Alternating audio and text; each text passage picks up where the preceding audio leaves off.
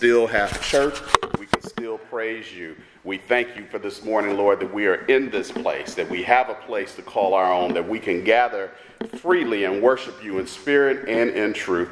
We love you, God, and we pray that you will be here with us throughout the remainder of this service, that everything will go decently and in order according to your perfect will. In Jesus' name, amen. Amen. Good morning, everybody. Seeing as though we do not have sound, you might want to come a little closer unless you can hear me where you are. Obviously, we still did the PowerPoint, but it's on this side over here. So you'll be able to see it there if you come closer and on this side of the building. But if you're comfortable where you are, by all means, stay exactly where you are. Everybody all right today? Well, I always believe that the richness of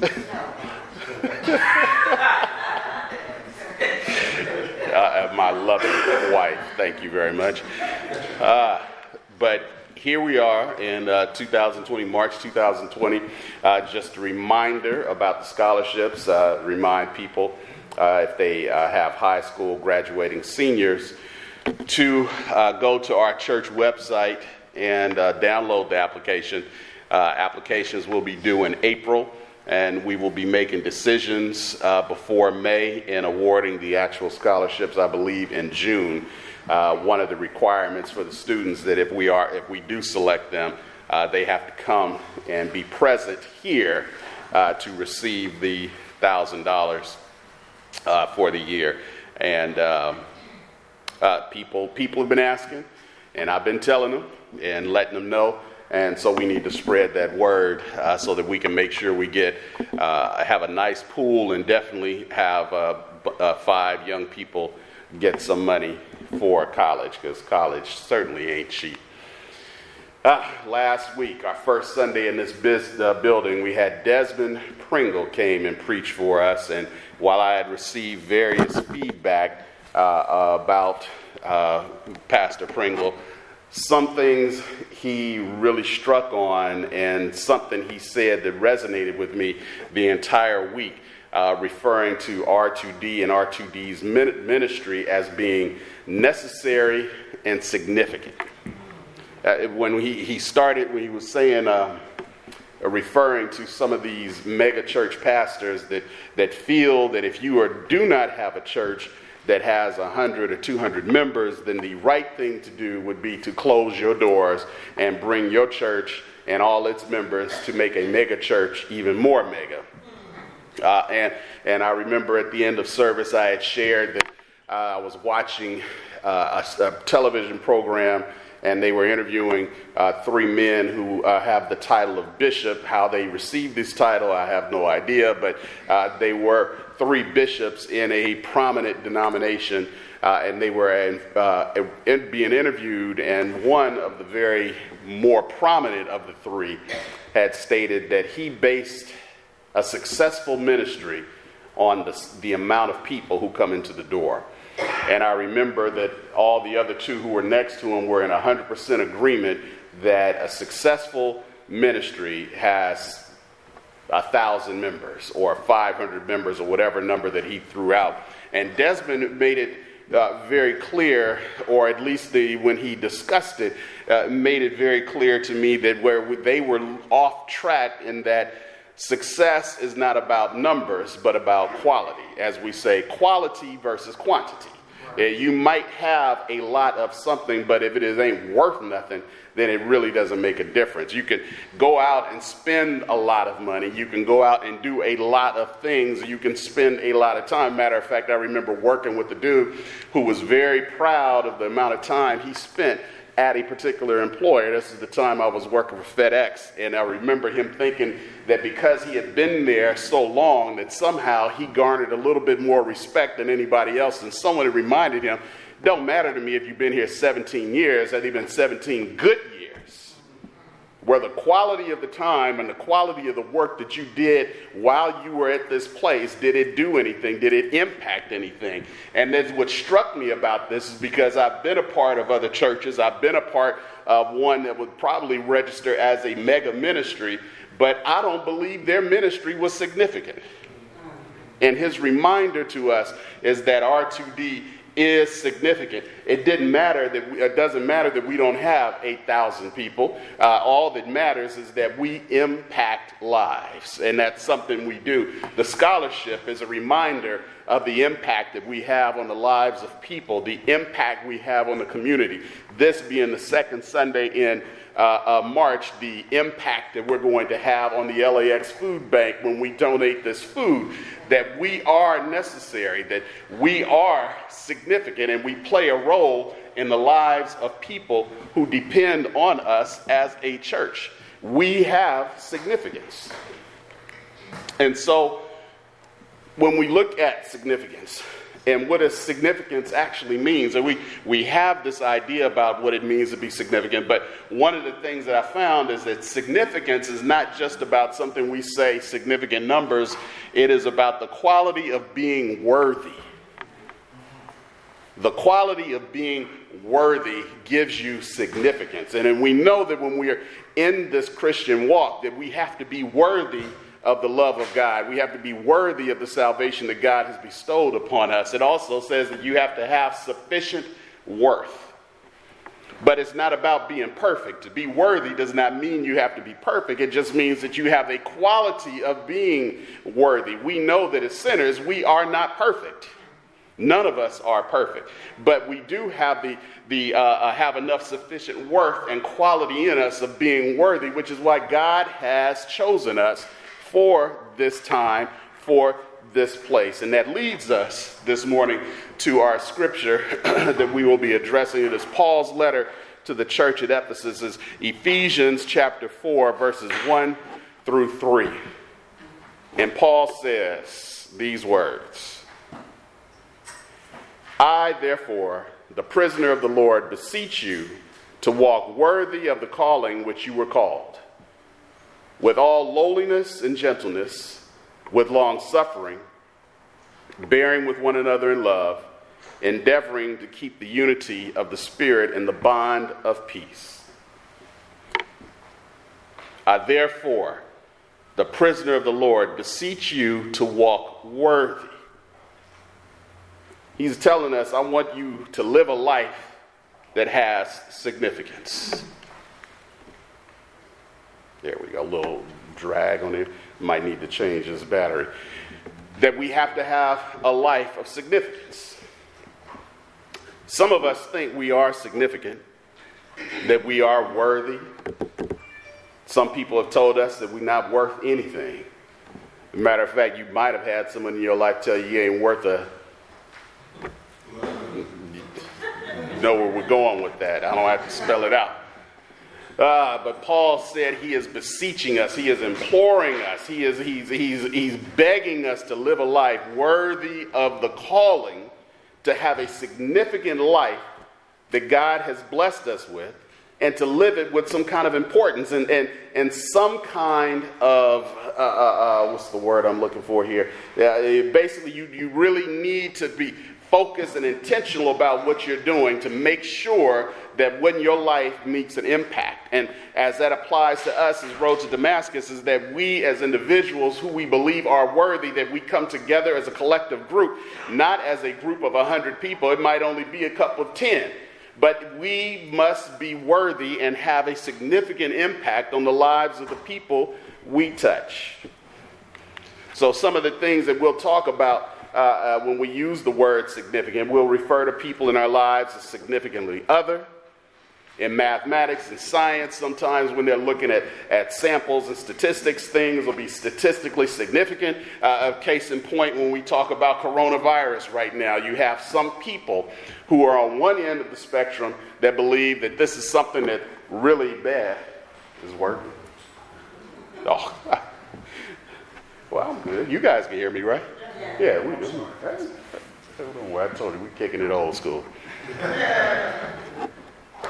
And then you have people who support our current president who will say that, well, there's not a statistically significant amount of people who are suffering or ill, so therefore because it is not significant in relation to influenza, this is something we don't need to worry about.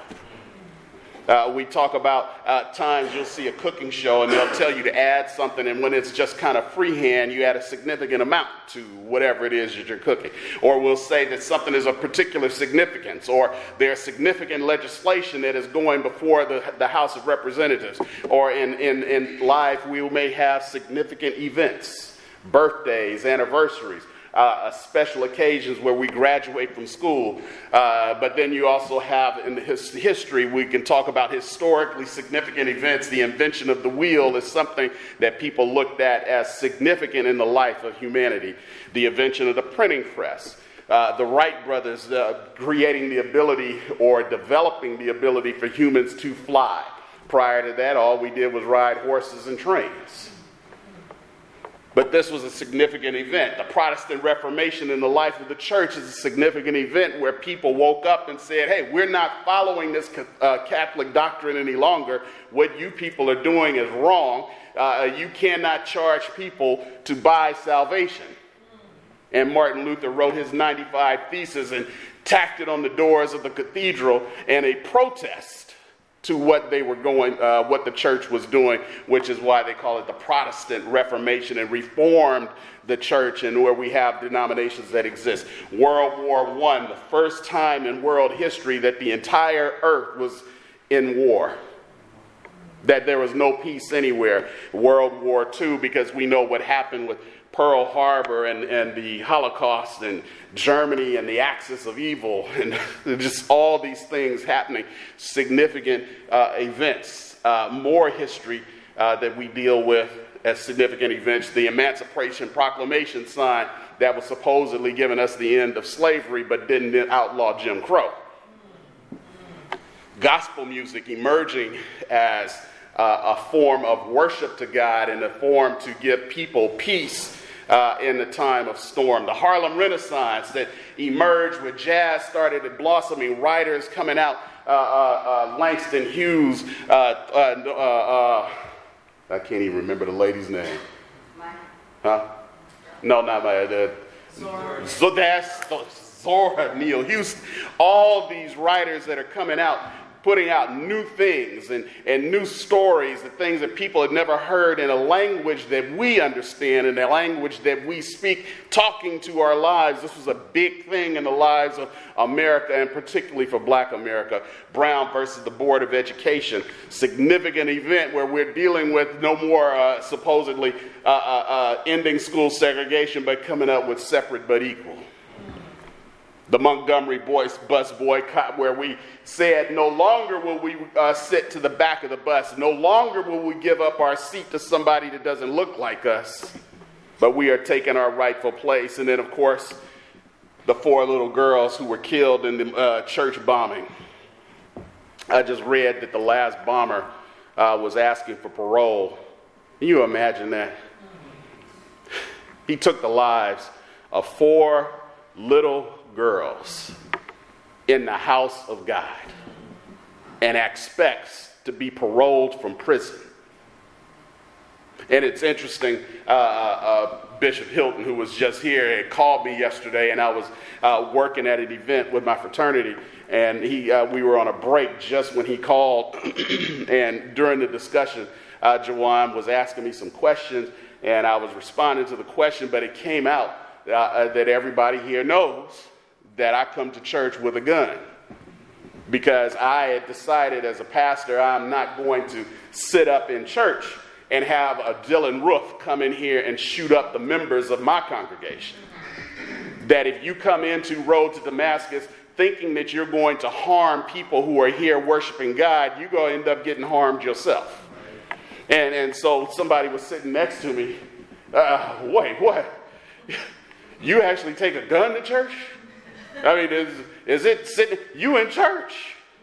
I said, what, are you one of them kind of people that think because I believe in God, I'm not supposed to protect myself? I'm not supposed to protect my home? I'm not supposed to protect the people that I feel I have responsibility for?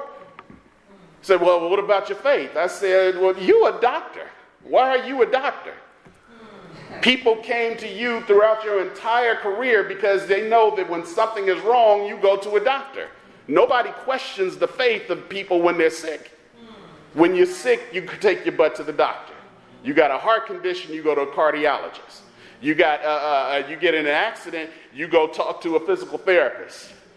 We see people all the time in areas of our lives that people don't even question whether or not you have faith in God. You're just something you know you're supposed to do. But except when it comes to protecting your home.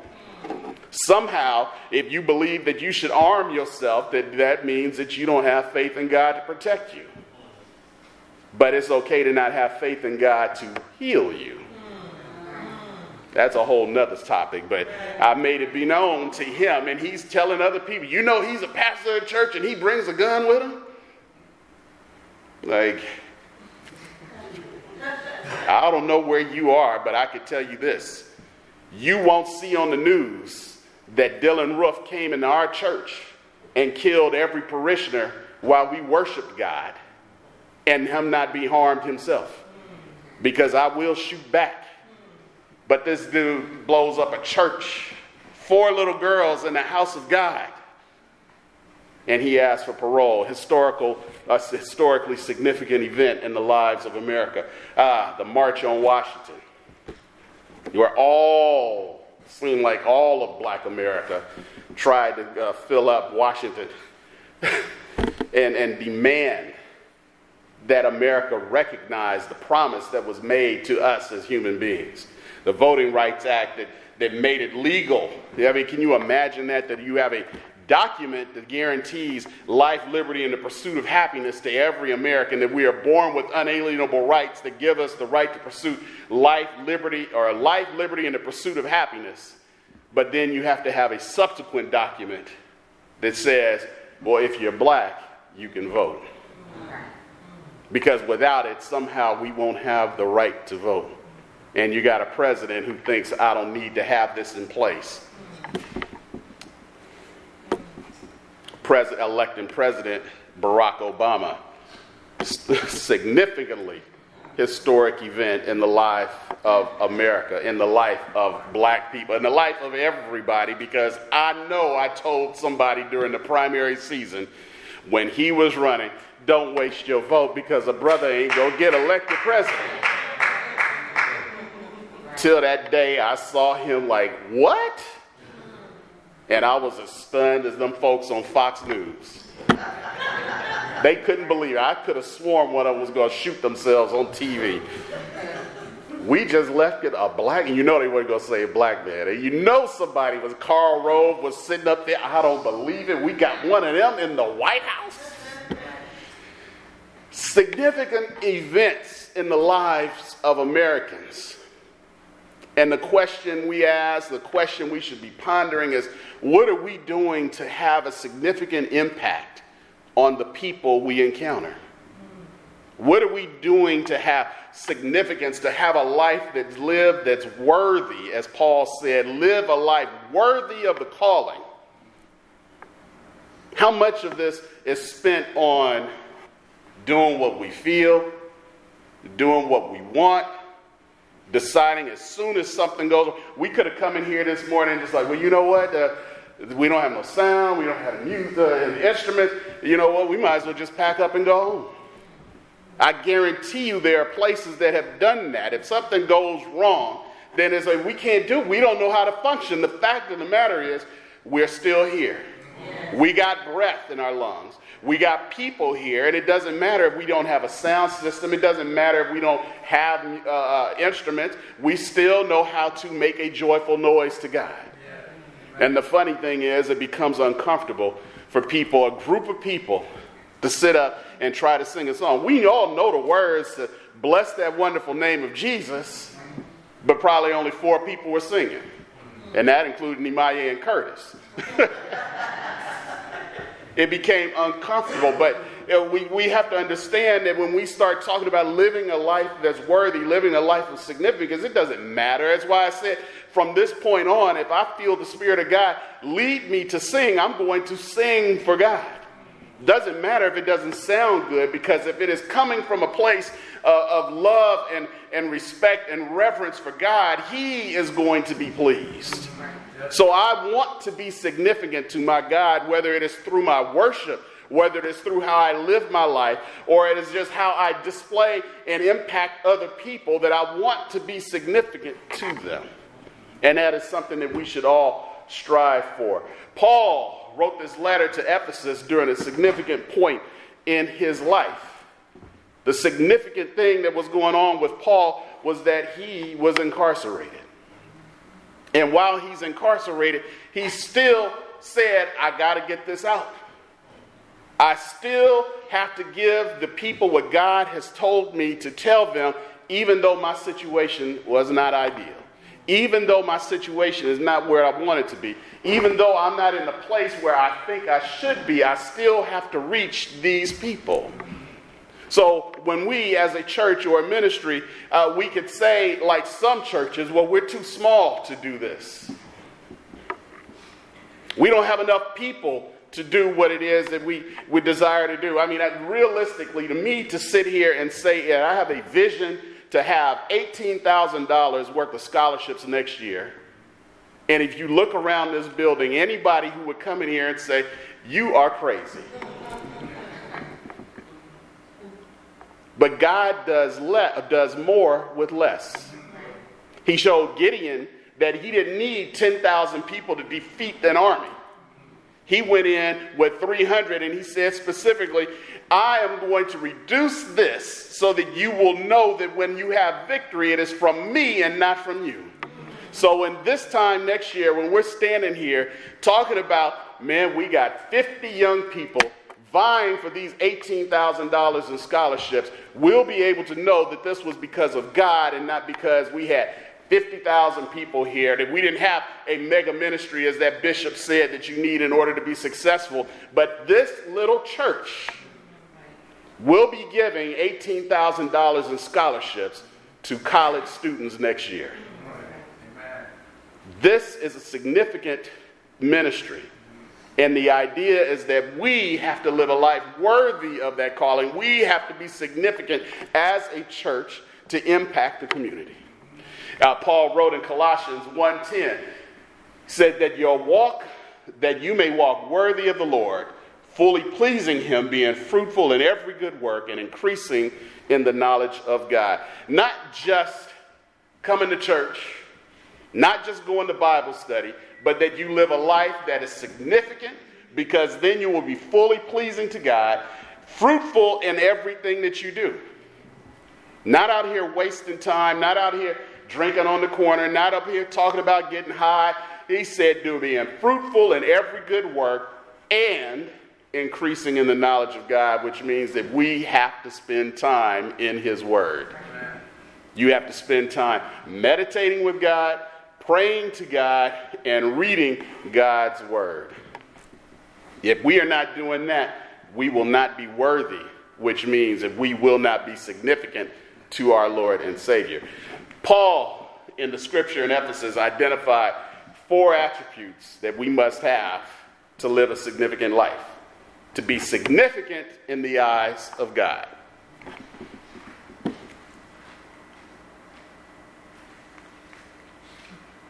There we go. He said, I, therefore, the prisoner of the Lord, beseech you to walk worthy of the calling with which you were called, with all, first, lowliness and gentleness, with long suffering, and 3, bearing with one another in love, endeavoring to keep the unity in the spirit of bond of peace.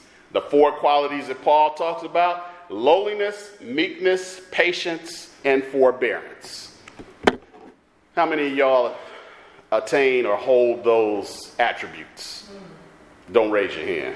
I don't want nobody up here lying, talking about I got all this stuff. But Paul has clearly identified this is something that's important to God. It's important to God because Paul wrote about it, and we know it's important because it's in the Bible that we read today. To have lowliness, meekness, patience, and forbearance.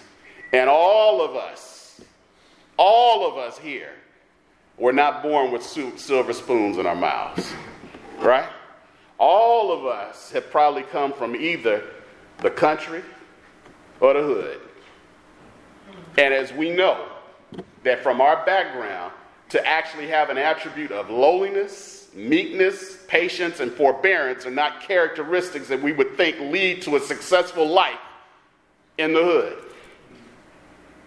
If you are lowliness, have meekness, have patience and forbearance, people will look at that as weakness. And one of the things we know, you cannot be weak anywhere you go, especially in the hood. But God is telling you directly, you got to have these things in order to please me. I don't care where you are. I don't care who you know, who you hang out with. This is what I desire. And it goes against everything that we believe to our core. We talked about this before. You know, as soon as something happens, it becomes an issue of, I ain't a punk. I ain't no punk. I'm getting ready to show you how this thing's going to go. It's like the thing that I'm doing with my fraternity this week, or the past these next couple of weeks. We have these new members, new people who want to become members of this illustrious organization. And one of the young men there, he gets up and they had to talk about who they are to us. And the young man gets up and he starts talking. And the first thing he says, I'm sure y'all can see I got a little hood in me. And I'm sitting there looking at him, and in my mind I'm thinking, bruh, ain't nobody impressed with you being from the hood. We all from the hood. You talking to a room full of brothers here. Maybe 10% of them grew up in Baldwin Hills. The rest of us grew up in South Central and Compton and everywhere else. We from the hood.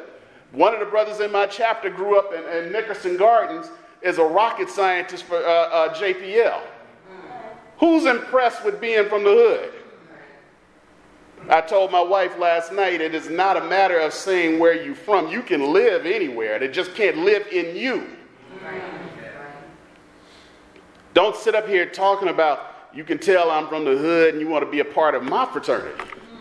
But then when we look at this, knowing the attributes, because I know what it takes to be a member of Alpha Phi Alpha, but what does it take to be a member of Christ's fraternity? Do we rather sit up here and talk about I'm from the hood? Or because I no longer present myself as a hood rat, but I got to remind you every now and then, if you test me, I'm going to show you what it means to deal with a brother from the hood. And we all been to that point. I actually had to tell somebody in my career that was reporting to me that was upset about a review. I actually was upset about some discipline, and he's pacing in my office like he want to throw, and I had to let him know. I said, dude, you're not intimidating me. I'm not losing my job for this, but across the street, we could take off the uniform and we can handle this like brothers. Which, of course, he didn't realize I was going to go at him. Because I don't talk like I used to when I was 18 years old, not because I don't dress like I did when I was 18 years old. I mean, I'm sitting when my parents didn't see me. I had my Raiders hat to the side, wear my big rope gold chain, and have my cool walk, let everybody know I'm down. But that was then, this is now. I don't aspire to continue to be that way. I don't want my children to behave that way. I don't want to see my grandson go that way. But every now and then we feel I got to let you know that while I may have the attributes of Christ, and I might carry myself in lowliness and meekness, and I might have some patience, and maybe I'll give you some forbearance, but I'm going to let you know that you step out of line one more time, bro. We're about to put all this to the side, and I'm going to show you. But God said you need to have lowliness, and lowliness is the lack of vanity or self-importance. Some preachers think they're more important than God. When you sit here on a television program and tell somebody that you believe that the reason you have a successful ministry is how many people are sitting in the seats is a complete lack of understanding of what God has and completely full of yourself. Philippians 2 verses 3 says, let nothing be done through selfish ambition or conceit, but in lowliness of mind, let each esteem others better than himself. Any pastor that's asking for a G4 jet ain't thinking about anybody else. Because he's too good to fly commercial. I know you guys saw the video on Facebook, and if you hadn't, I'm going to tell you about it. These two preachers, televangelists, talking to themselves about why they got to fly on private jets because they can't be contained or constrained with a bunch of sinners on a flying tube. Wow. Jesus is walking through crowds of people where they're coming to him and touching him, pulling on him. But you so important, you got to be able to focus on the word while you flying. You can't be bothered with us sinners down here who are looking for a word, that need somebody to pray for them, need somebody to talk to them, need somebody to show some compassion and understanding. But when I don't have lowliness, I think I'm so important I can't fly Delta. I got to go over here to the private jet off of Imperial Highway and get to this airport where nobody bothers me, drop me off in my Bentley, and I'm going to fly first class without people. But I have my Henny with me.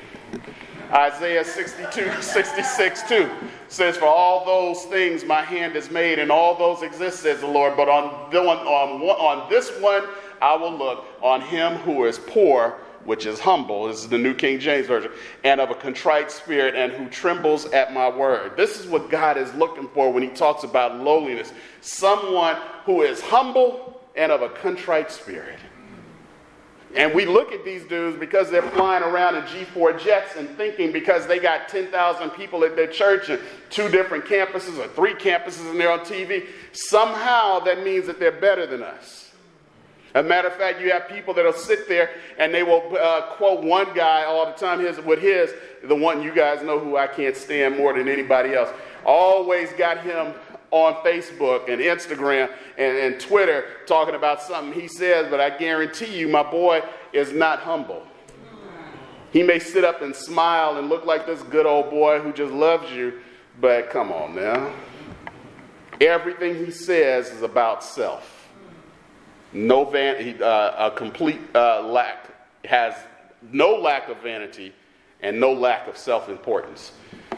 Second thing he said, he wants someone who's meek.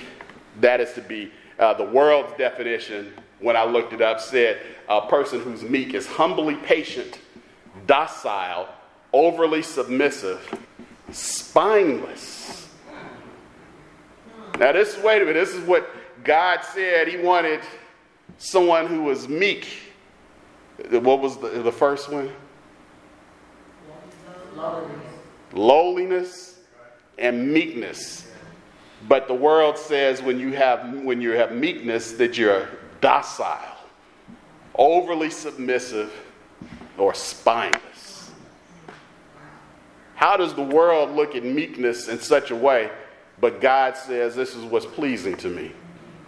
That in order to be spiritually significant, you have to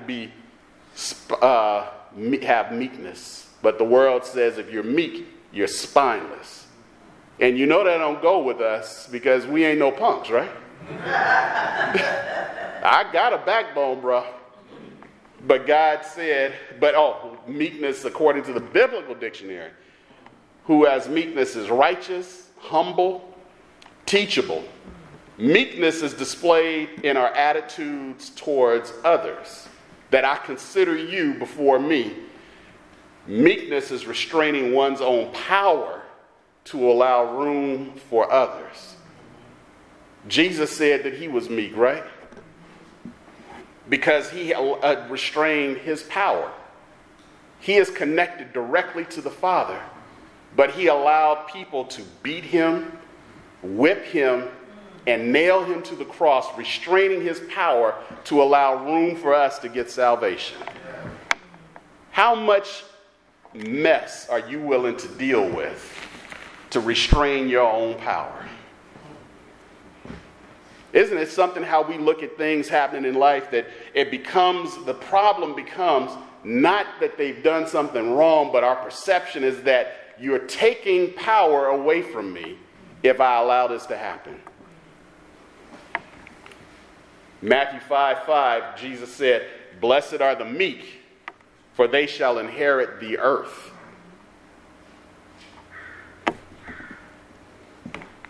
He says in Matthew 11:29, take my yoke upon me and learn from me, for I am gentle and lowly in heart. I'm meek. Learn from me, for I am meek. You want to learn to be spineless? Or do you want to learn to restrain your power? Do you want to be humble and righteous and teachable? See, the problem with avoiding being meek is that my ego says, I can't do this, because if I do it, I'm spineless and I ain't no punk. Third thing he said we need: patience. Patience is defined as steadfast despite opposition, difficulty, or adversity. Isn't it amazing how some of the things that happen in our lives that are really not that difficult, but they really will sidetrack us if we allow it? We wouldn't even know how to handle real adversity because we're so caught up in little bitty mess. I mean, there comes a time, hopefully none of us will ever get to this place, where you may lose a house. That's adversity. I lose my job. I can't keep up the mortgage payment. Now my house is in jeopardy of being foreclosed upon. That's adversity. Someone who we love that's too young to die gets an illness that takes them out too soon. That's adversity. But some people would have let our situation this morning derail church. This ain't adversity. This is just a situation. But situations happen, and we have no patience because we think a situation is actually adversity. And then when you get through the situation, you'll look back on it. Why did I make such a big deal about that? That wasn't nothing. Why is this person always aggravating me? They ain't nobody. I know somebody in here, Chris, always talking about people at work. And I know he gets to that place at that moment. It's like, you know what? I'm about to show them something. And then later on, it's like, why am I worried about them? He put something up one day talking about somebody, and I just fell out. God, I can't remember what it was.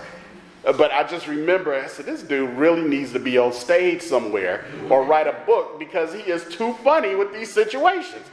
The one that stands out, this is a little bit off topic, when he told you realize that you need, they said when you're supposed to wear fit the suit for the job, he said he realized he didn't fit the suit. I just died. Because I can relate to that. And so some people will look at a situation. This wasn't a situation that made me laugh, but some people will look at when they realize that they don't fit the suit, that is a big problem. When in fact, you may not fit the suit for a reason that God has ordained. There have been so many times that I looked at, why am I not getting promoted? Because I'm better than this person. Oh, perfect example. The lady who took my job after I left Toyota, been there a year and a half, just got promoted. And it made me so mad that I text a bunch of people from Toyota, how in the did this happen? How is this person who couldn't maintain what I set up get promoted? I mean, you heard me talk about what I did there. I'm the best at finished vehicle logistics, right? This is not me bragging or pride. These are the numbers. I got statistics that will say that Ronald Thomas is the best in the world. Don't mean anything to anybody outside the auto industry, but the fact of the matter is the truth. And I didn't get promoted. I just set a level. I put the bar high. This lady comes behind me, bar is now low, and she gets promoted. So one person said to me, well, she's charming. Charming is now the baseline for promotion, not the quality of work, how well you manipulate people into think you're supposed to be something as opposed to producing results. Well, she's so sweet and she's so smart. Not that you're not sweet and smart. Maybe you should Smile more because you can be intimidating. And here again, I don't know how many times in my career that I've heard that you are intimidating. Why am I intimidating?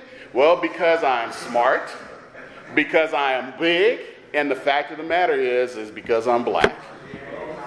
That I have to somehow smile and shuck and drive to make people feel okay to come talk to me.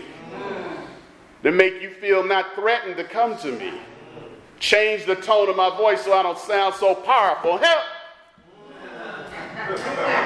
Lord have mercy. I ain't changing nothing about me to make you feel comfortable if you don't have enough backbone to come to me. But maybe that's not the right attitude. Am I being meek? See, I hate when I start preaching to myself. Am I being meek? But he said you got to be patient. Romans 9:22. What if God wanted to show his wrath and to make his power known, endured with much long suffering the vessels of wrath prepared for destruction? That I know this is worded a little differently, but it's essentially saying, what if God gave you what you deserve? That I show you no patience because I done showed you the way. I've given you my book, I've given you my word, and you know how you're supposed to live. But you decide you will do it your way. What if God just decided, you know what, I'm not even going to forgive these folks. Forget this thing called patience. I'm done. How would life be different then? James wrote in chapter 5, verse 10, my brethren, take the prophets who spoke in the name of the Lord as an example of suffering and patience. Jesus even said that they had the prophets that came before him and we killed them. Are you prepared to die to be pleasing to God? Because he's telling us, take the example and the suffering as an example of suffering and patience. But we ain't punks, right? Last thing, forbearance. This is the act of restraining from exercising a legal right as in a payment of debt. Those of us who have student loans understand what it means when they say you want a forbearance. Yeah. I can't afford it right now. I'm running behind. But can you extend a forbearance? So we're asking them to hold off their legal right of collecting this money for another time. The Bible says it's essentially to hold back, to delay a punishment, to refrain from doing something. You know how we want to respond right away, whether it is physical or verbal? Right. What about the forbearance that we're supposed to have to delay? I'm going to delay this butt kicking I owe you. I'm going to refrain from saying these things that I want to say, you know? This is what he's saying, forbearance. Galatians 6:2, Paul tells us, we need to bear up one another's burdens and so fulfill the law of Christ. Forbearance, to refrain from doing any action. Even though we have the right, refrain from it. God has the right to cast us in the pit of hell right now. But his forbearance says no. But we think we're better than God because as soon as somebody steps out of line, we either got to tell them about themselves or we're going to show them what's wrong and why they're wrong. Paul wrote again to the church at Rome, 3:25. He's talking about Jesus, whom God set forth as appropriation by his blood through faith to demonstrate his righteousness, because in his forbearance, God had passed over the sins that were previously committed, because he restrained from taking action. This is the example we have to have for a significant life. Well, whatever, this thing ain't working right. To be significant. To live a life that's worthy of what God has called us to have. Lowliness, meekness, patience, forbearance. A 4 qualities that we know we're not supposed to have in the world. But God is saying, this is what's going to make you significant to me. So we have to decide as a people, do we want to be significant to God, or do we want to please the world? And that is hard. I told somebody before, if being a Christian was easy, everybody would do it.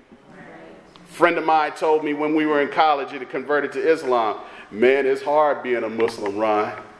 I said, dude, it's hard being anything if you ascribe to the belief. Right.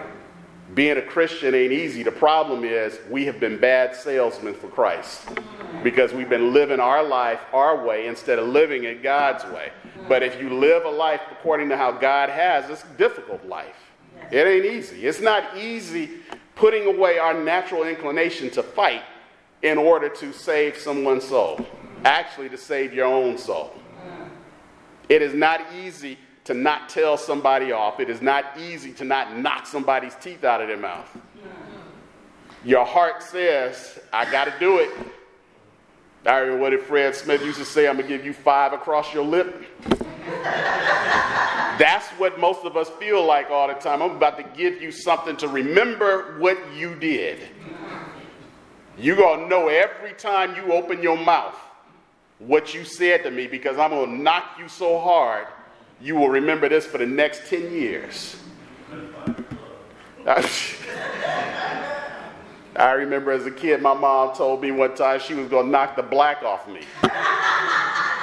Not that I'm that black, it wouldn't have to hit that hard, but you know, there's some folks that you tell that to, you're going to be, that's a hard hit. But God is not asking us to take that into our own hands. He is asking us to restrain our power, to have some humility, to be righteous, teachable people, to hold back from exercising your legal right. You might have all the rights in the world, but it means nothing in the eyes of God. We have to be significant to God in order to be useful to God. Father God, in the name of Jesus, we just thank you and praise you. We give your name glory.